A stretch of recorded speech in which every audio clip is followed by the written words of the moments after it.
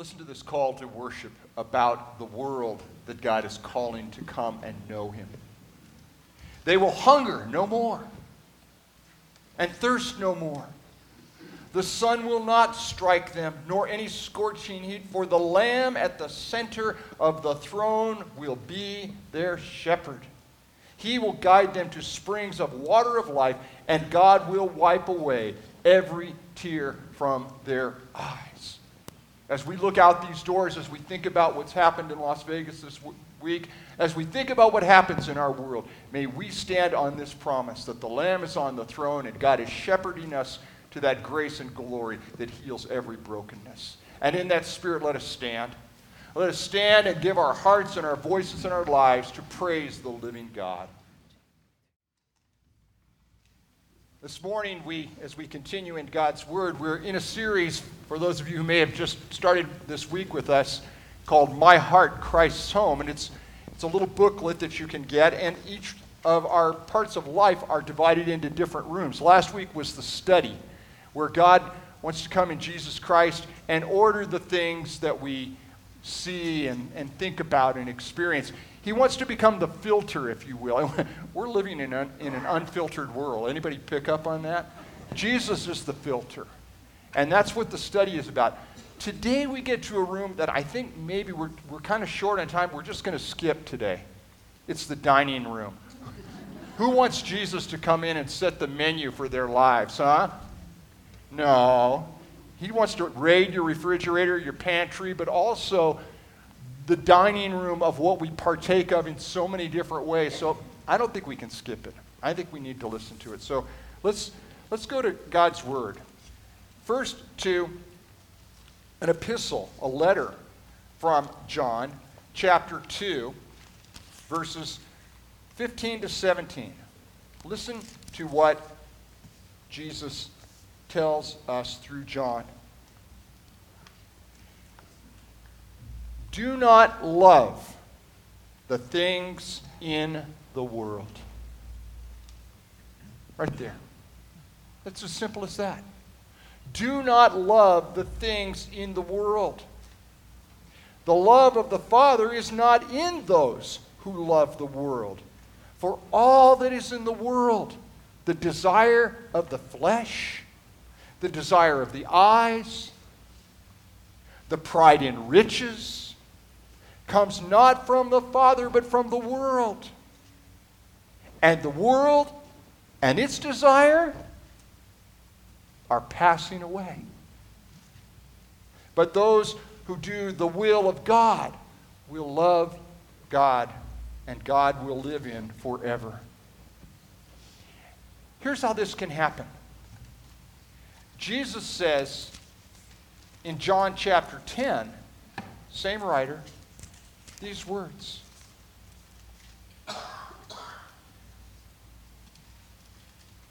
The thief comes only to steal and to kill and to destroy. I came that they may have life and have it abundantly. This is the word of the Lord. Thanks be to God. May God speak to our hearts about what to love and how he wants to love us. Let's pray. Our Father, as we come to this, your word, we pray that the good news would come now and find us, not only in word, but in power, in your Holy Spirit, and with the full assurance that the words of my mouth and the meditations of all our hearts would be truly acceptable in your sight, O Lord, for you are our rock, and you are our Redeemer. All these things we pray in the strong name of Jesus Christ, our Lord and Savior. Amen. So we're in the dining room of my heart, Christ's home. And let me tell you a little bit about the dining room. My dad had 4 brothers, and those uncles and my grandfather, so there would be 5 of them, 6 of them, were known throughout Los Angeles. They were known throughout Los Angeles because they were voracious eaters. These were farm guys. They'd come through the Depression. There wasn't always enough to eat. And when the buffets in Los Angeles opened up and there was all you could eat, seriously, my grandfather and my dad and my uncles were asked to leave many various buffets around Los Angeles. They said, I know it says all you can eat. We didn't really mean it. Would you please not come back? And they were, a couple of times, actually given their money back and told to just not come back again. And they all looked like me. I mean, they all looked like they were just rails. Well, the reality is, it was because they could never get enough. And there was a time in their lives where they never could get enough. And so here they were finally starving men at a banquet. It was funny. And it was a story that was told every time we had family reunion picnics where there was, of course, lots and lots of food. But the reality is we live in a world that cannot get enough, don't we? We live in a world that is ravenous, that is consumptive, and ironically is being consumed by its consumption. We used to call tuberculosis consumption. It's a disease. I think we have to ask ourselves as we look at this room, the dining room, what is the junk of the world that we too easily ingest? John has said, do not love the things of this world, the pride of life, the desires of the flesh, the pride in riches. Don't. That's the junk food. It will kill you. Well, we need to ask ourselves, okay, then what do we really need? What really will fill us up? And the answer will come. Here's the sermon in a nutshell. The answer will come only as we let Jesus be the one who sets the table and proclaims what the menu will be and who defines what our needs are and then reaches into our lives and becomes the one who meets every single need of body and soul and spirit. So let's look around.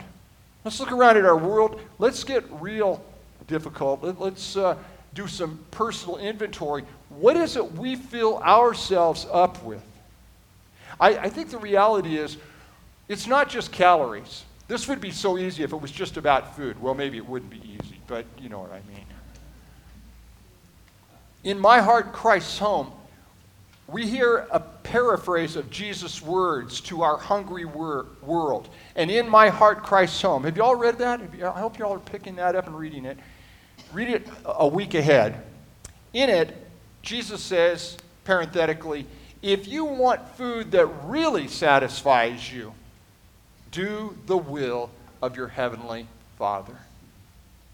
If you want to really be satisfied, do the will of your heavenly Father. Well, you know, that will only happen if we know what that will is. He says, put His pleasure before your own. Stop striving for your own desires, your own ambitions, your own satisfactions. Seek to please Him. That food will really satisfy you. I read in Charles Spurgeon this week something that Alistair Begg, one of the great preachers in America today that we were with a couple weeks ago, wrote. He said, and this was in the 1850s, he writes, the person who believes in Jesus finds enough in his Lord to satisfy him now and to content him forevermore. But we don't live in a world that is seeking to believe that Jesus is the sole satisfaction. Spurgeon writes, is this the feeling of your heart now, believer? Do you feel that all your desires are satisfied in Jesus and that you have no need now to accept to know more of Him and to have a closer fellowship with Him? Then come continually to the fountain and take the water of life freely. Jesus will never think you take too much, but will always welcome you saying, drink, yes, drink abundantly, loved one. We live in a world that doesn't know what it means to seek and want to know the satisfaction that Jesus alone can provide. So we live in a world that's doing exactly what my dad and grandfather and uncles were doing, and that is to try and gorge itself as if one could consume enough to forever be filled. The reality is Jesus did not come to starve us. Just the opposite is true. We've just read in John 10:10, he tells us that he came to give us life how? Abundantly. Abundantly. Wow. But John tells us that there will be no room for this abundance if we are filling up the things of the world. Do you know why? Because they're not from the Father. They're not from the Father. Our Father knows what we need, and he wants to fill us up. We realize that, and there is a voice that speaks within us subtly. There's a voice within us that speaks from the devil, from the power of evil, that says, you'll starve if you live like that. There is a power out there. The devil is saying, you can't live on God alone. You cannot survive on that. And it is the voice of that thief that Jesus describes, whose solitary goal it is to steal our lives and to imprison us forever. We need to be dieting on the things of God's Word.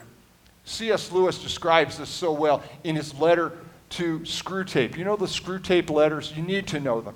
We need to devour them. Young people need to read the Screwtape letters. Old people need to read the Screwtape letters. It's about how the devil tries to tempt us.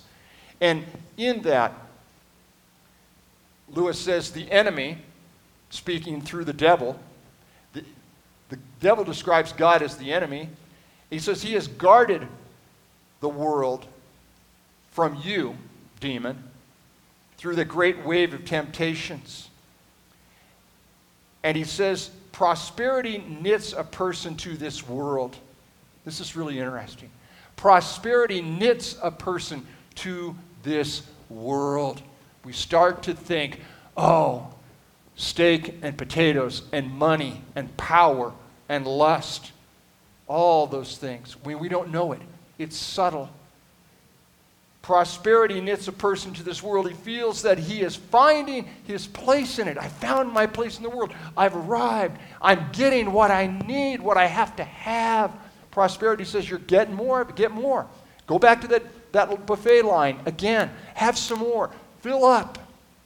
And he starts to say, I'm starting to feel satisfied. I'm finding my place in the world. Lewis says, while really the world is finding its place in us. See, that's it. The world is finding its place in us, and it's causing us to think, I just need more of the world. I just need more of those things.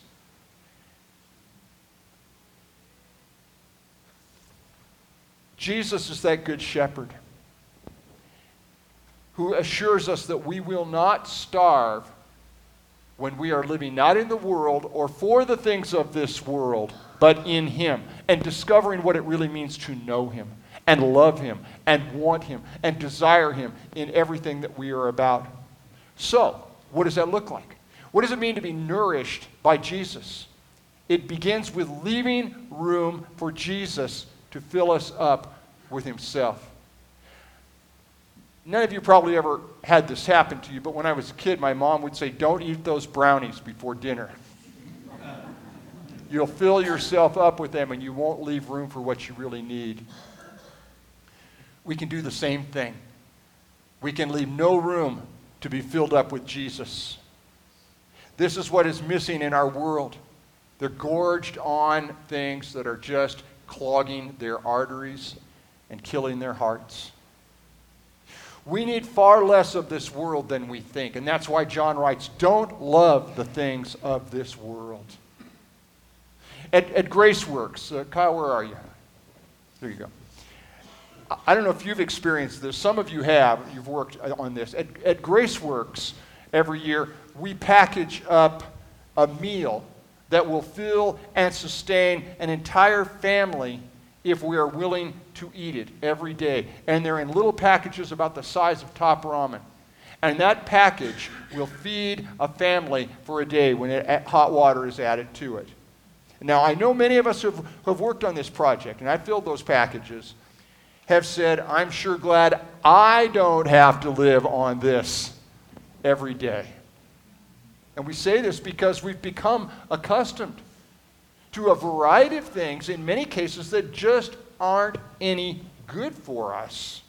And this package, yum. It looks like ground up tree bark. It might be. It looks yucky. Do you know that technical word? That's a biblical word from the original Greek. We don't want to live on that. But here's what I wondered. If we're letting Jesus Christ come into the dining room of our lives, what if we did? What if we lived on that package? I mean, quite literally, for a month. Now, I've thought about this. I've thought about it. When we're packaging that food up, I've thought, I'm going to take one of those. I'm going to take it home and prepare it and eat it. And then I'm going to find out where I can get some more of it. And I'm going to actually try living on it for a month. I've been thinking about that for about 5 years now.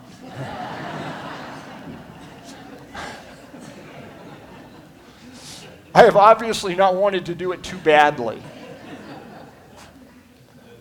But do you know why I think this would be so valuable? Seriously. You know why I think this would be really valuable? Perhaps first it would get me in touch with a part of the world that would love to just have that every day, the dependability of that every day. It would also get me in touch with Jesus, who said, I have food that is not of this world. Because you look at this stuff and you go, this is not from... Jesus says, I'm going to feed you. And you need to trust in me and stop going to wherever you're going. And secondly, it would show me how much of this world I don't need and what I don't need, what I need not to have in my life. If I were dining on just what that package is, it would be like taking out this diet book. Do you all have this diet book, this cookbook? Have you seen this one? It's called the Bible. And it would prompt me to realize, wait a minute, that which I'm about to partake of is not from here. See, that's what John says. Don't eat the things that are not of the Father. They'll kill you. You'll die from them. See, perhaps that's the biggest part of discovering what it means to know Jesus and to be nourished by Jesus. Learning what doesn't belong in our lives. Who wants to know that? Who wants to know what doesn't belong in their life? You know, we know what it is. Who wants to make that a priority every day and saying, that's not going in me. I'm not doing that.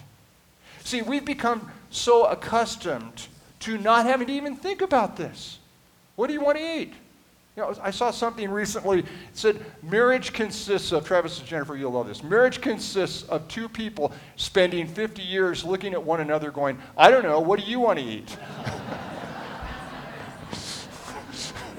Newlyweds. Yep, you're not there yet. We aren't there. We can have whatever we want, and so we do. We partake of it. We just put into our lives what we think we have to have or what we desire, and we just keep going. But what if we stopped? What if we stopped? I mean, really stopped and went on a fast from living like we do. Not just from food, but stuff, attitudes, consumption. What if we were willing to examine what is on our plate, so to speak? You know, we say, I've got way too much on my plate right now. What if we were to do that, and before we lifted that to our mouths, before we started to do whatever it is that we do on a regular basis, what if we said, why am I doing this? Why am I partaking of this? Why am I holding a grudge? Why am I staying angry? Why am I lusting for whatever it is? Body, mind, soul, spirit. What if we ask ourselves, would Jesus say, oh, great, that's just what I want you to partake of. I'll have some of that too. Would Jesus go, oh, good, worry. I'll have some worry. Would Jesus go, oh, I'm glad. Oh, grudges. I love grudges. That's good. How about being mean-spirited? How about being worried? Oh, yeah, let's have some more of that. What if I stopped and simply said, is this how you want me to live? You see, because the things I just described and what John has described, they're not there. That's not part of the abundance. You see, what Jesus wants for us is a diet of Him. And He wants a diet that He would live on if He's going to live in the house of our lives. Jesus says, I'm not going to live on this slop. You can, but you're not. It'll kill you. What we need to ask ourselves is, do I want Jesus living in my dining room? Do I want Him being the chef in my life? We could say, well, yeah, He could come by for a visit every once in a while. He could come by for a snack. But I'm not ready to have Him here all the time in every way. I don't want Him being the one who determines breakfast, lunch, dinner, snacks, See, the reality is, my friends, that until we are ready for this, we will not have peace. And our world will not have the answer from the horrors that rain down upon us because we're not going to fix it on our own. The things that will heal us and will make us whole are the things that Jesus Christ brings. I see, until He is Lord of our lives and our hearts break for what breaks His heart, we will be eating at the pig trough or worse and wondering why we're never satisfied.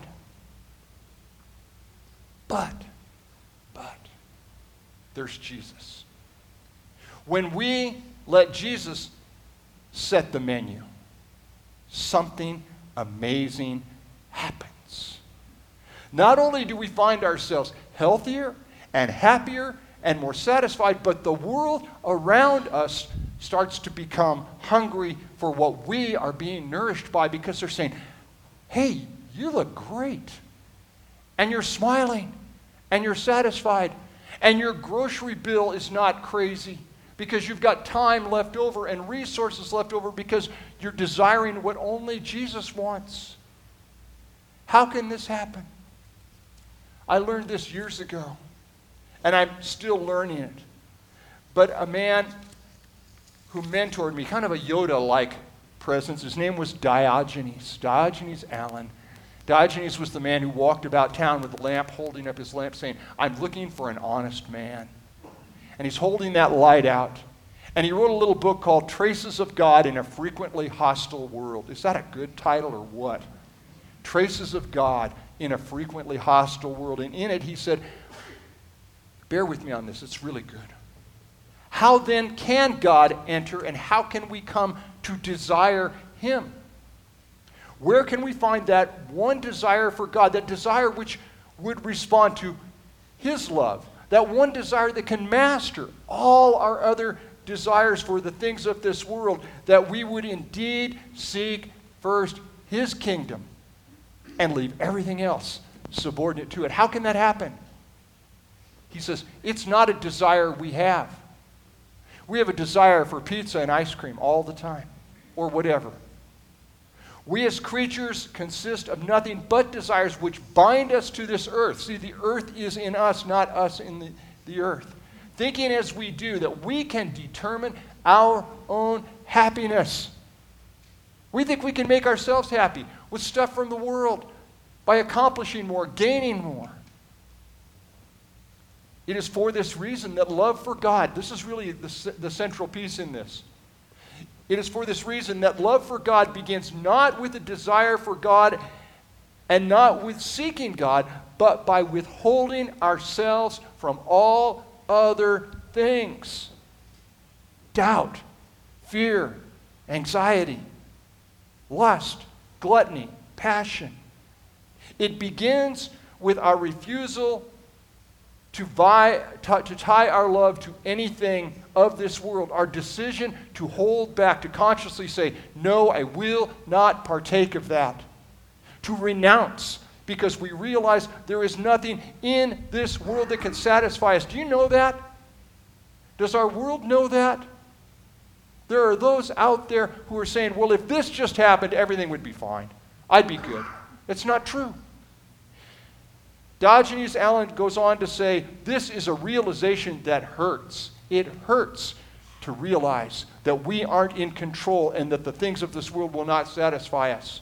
It hurts, he says, because we come to realize that at our core, there is an emptiness, a void, a hollow, which nothing can fill. Do you know that? Do you know that there is an emptiness in you that nothing in this world is ever going to satisfy? Do you know that? We need to know that.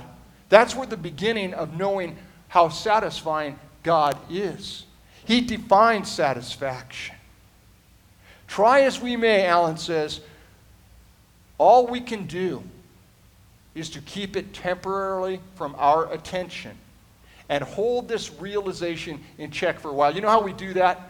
We take some more of this world in. We get some more of the world. Oh, I feel good now. I'm good. All right. But you know what? It comes back. It comes back. Because nothing in this world can fill this void. This is a hole which is part of our very substance. And whatever we put in ourselves drains away and on and on and on. We crave. Alan's got it because Jesus has got it. Jesus says, until you want me and only me, nothing's going to satisfy you. So let me conclude with this. Jesus Christ, the God of the universe, came into the dining room of this world to make it possible for us to let go of anything that keeps us from letting his love be our satisfaction. He came so that our hunger would be for feeding people around the world the desire and the diet of his grace and mercy that comes through a literal meal and hearts on fire that others would know him. So let me ask this. Who is setting your table? Who is setting your table? Who is writing your grocery list? Who is shopping with you? What is on your menu? What needs to be removed from your diet so that there can be room for only who Jesus is? Have you noticed how meddlesome God is? The things of this world will never satisfy. John says they're going away. All that stuff, it's going to be gone. This life is going to be gone. We live in a world that needs to know this, and there is only one who is the hope of this, and that's Jesus, who has come to take full possession of all that we are. And only his menu of grace can heal what happened in Las Vegas. Only his menu of grace can reach into husbands and wives and parents and children and Republicans and Democrats and a world that thinks there is something they can control. Only he can make things right. Only his grace and his clearing away of the world's plans and schemes can make anyone whole. And he wants to do that for you and me right now. He wants to do that every single day. And when there is that gnawing midnight snack longing that wants the cold pizza in the refrigerator, he wants to be the one who says, I've got you. The good news is that Jesus came to be very practically the one who satisfies us. He is here right now. He is here in this place now in the power of his Holy Spirit, offering to do this to us and through us. He is here to work in us every day when the desires of the things for this world try to make us think that there is another way other than his way with our hearts. And we can trust him. Jesus is trustworthy. We can praise him. He is praiseworthy. We can welcome him and let him be the one whose walkway we invite a broken and hurting world to know. May we do this today. May we do it tonight. May we do it in the middle of the night. May we do it on Wednesdays and Fridays and every day of the week. And may we hear Jesus say, let me make your heart my home. If you need to know how to experience this, if you need to know how to share it with someone else, If you really want to take that bold step to say, I want the diet of my life to be the one that God sets, ask someone here about it today. And if they can't tell you, come see me. Amen? Amen. Let's pray. Father, we want you to be the one and only you, because you've come in Jesus Christ to give us yourself, to supply all our needs. And we pray that because we are open to this, you would do exceedingly abundant, more than we could ask or think. Be glorified as we submit to you. In Jesus' name, amen.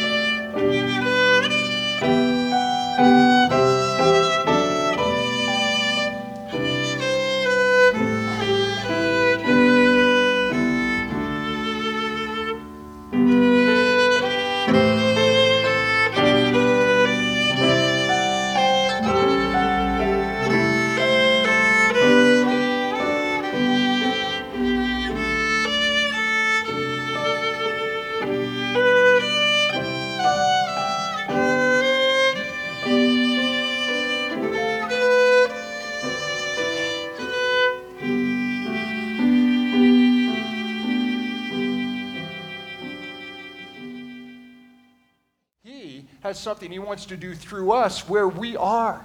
May we believe it and go in the grace of our Lord Jesus Christ. The love of God the Father, the communion and the fellowship and the equipping power of God's Holy Spirit every single step of the way. Amen.